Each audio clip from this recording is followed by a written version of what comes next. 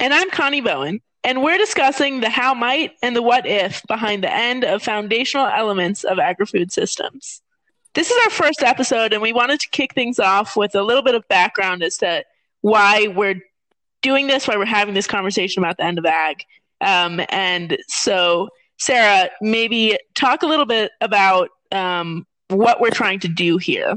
Yeah. So I think, agriculture is at a time right now kind of an enormous amount of change, or at least an enormous amount of change potential, kind of in all different parts of the system. And, I think that's going to look like over the next 30, 40, 50 years, which is a relatively short period of time for agriculture, some pretty significant changes. Just the way the planet's changing, the way that humans and human preferences and diets are changing. There's so many things, shifting parts and different like ways that the system is integrated that are ripe for change. And I think we are interested in how those changes might come about and what that might mean for things that, today we think of as, there's no way that could possibly change. It's American agriculture is defined by, fields of corn and fields of wheat and big tractors and family farms. And I think all these things are riper for being disrupted than people like to admit. And let's talk about them. Yeah, and I would add to being more, I come more kind of from the venture capital innovation startup-y side of things. So you get, everyone is constantly disrupting everything, one would think. And I think it's really important to look at two components of this. One is a lot of technology innovation that we could actually, that like an investor community might look at as an investment, is actually dependent upon a bunch of different factors changing. And so it's been really fun, I think, and will be really fun for Sarah and I to continue to kind of unpack some of the bundles of things that need to happen in order for any one innovation to actually change a system or a part of the system. And then the second component of that I think is actually more important is actually exploring upfront, what would it look like if some of these systems changed? Like, what does America without ethanol look like? And there are positives and negatives that come with any kind of change.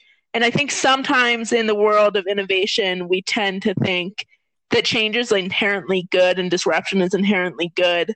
But as we can see with, let's look at meat packing right now. We're recording this like a couple months into COVID, and the labor conditions are, I can't get into that in the beginning of this first episode, but they're not good.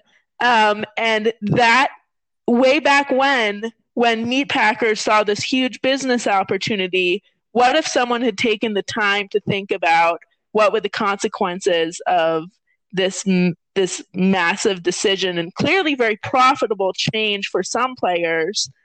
What will the consequences of this be? So that's the biggest driver for me coming to the table here.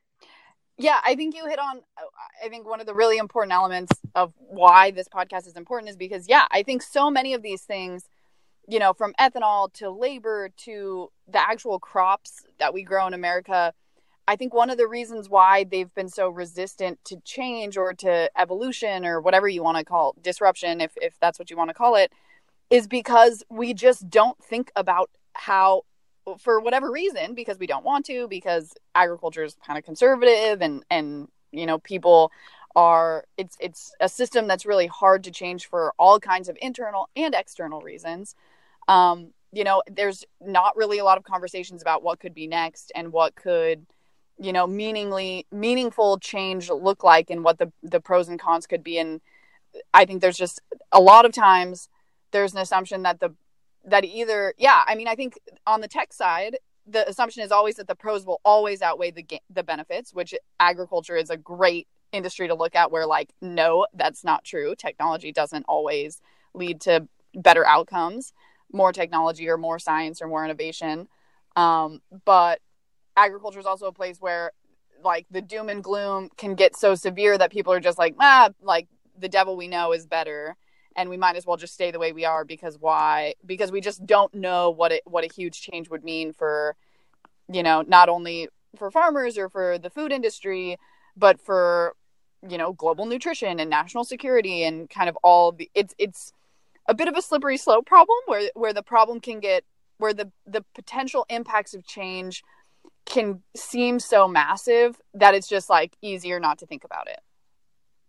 For the listener here, one, thank you for joining us. And I think it's important that you understand, I guess, that this podcast has come out of a long evolution of basically Sarah and I very often discussing and debating various agri-food system issues just kind of for fun.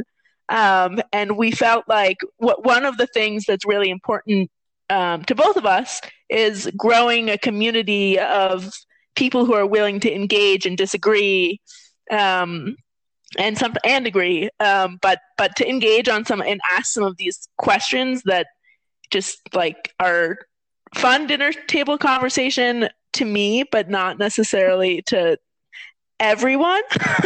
And so the point of this is really to kind of try to hopefully make everyone think a little bit more critically and hopefully spark some additional questions. And hopefully it's interesting enough. You know, we are both, I think I speak for both of us when I say that we're both pretty super researchers and readers, and I think that we're fairly obsessed actually with agri-food systems. That being said, we're going to get in the weeds here on some topics that we're certainly not experts in.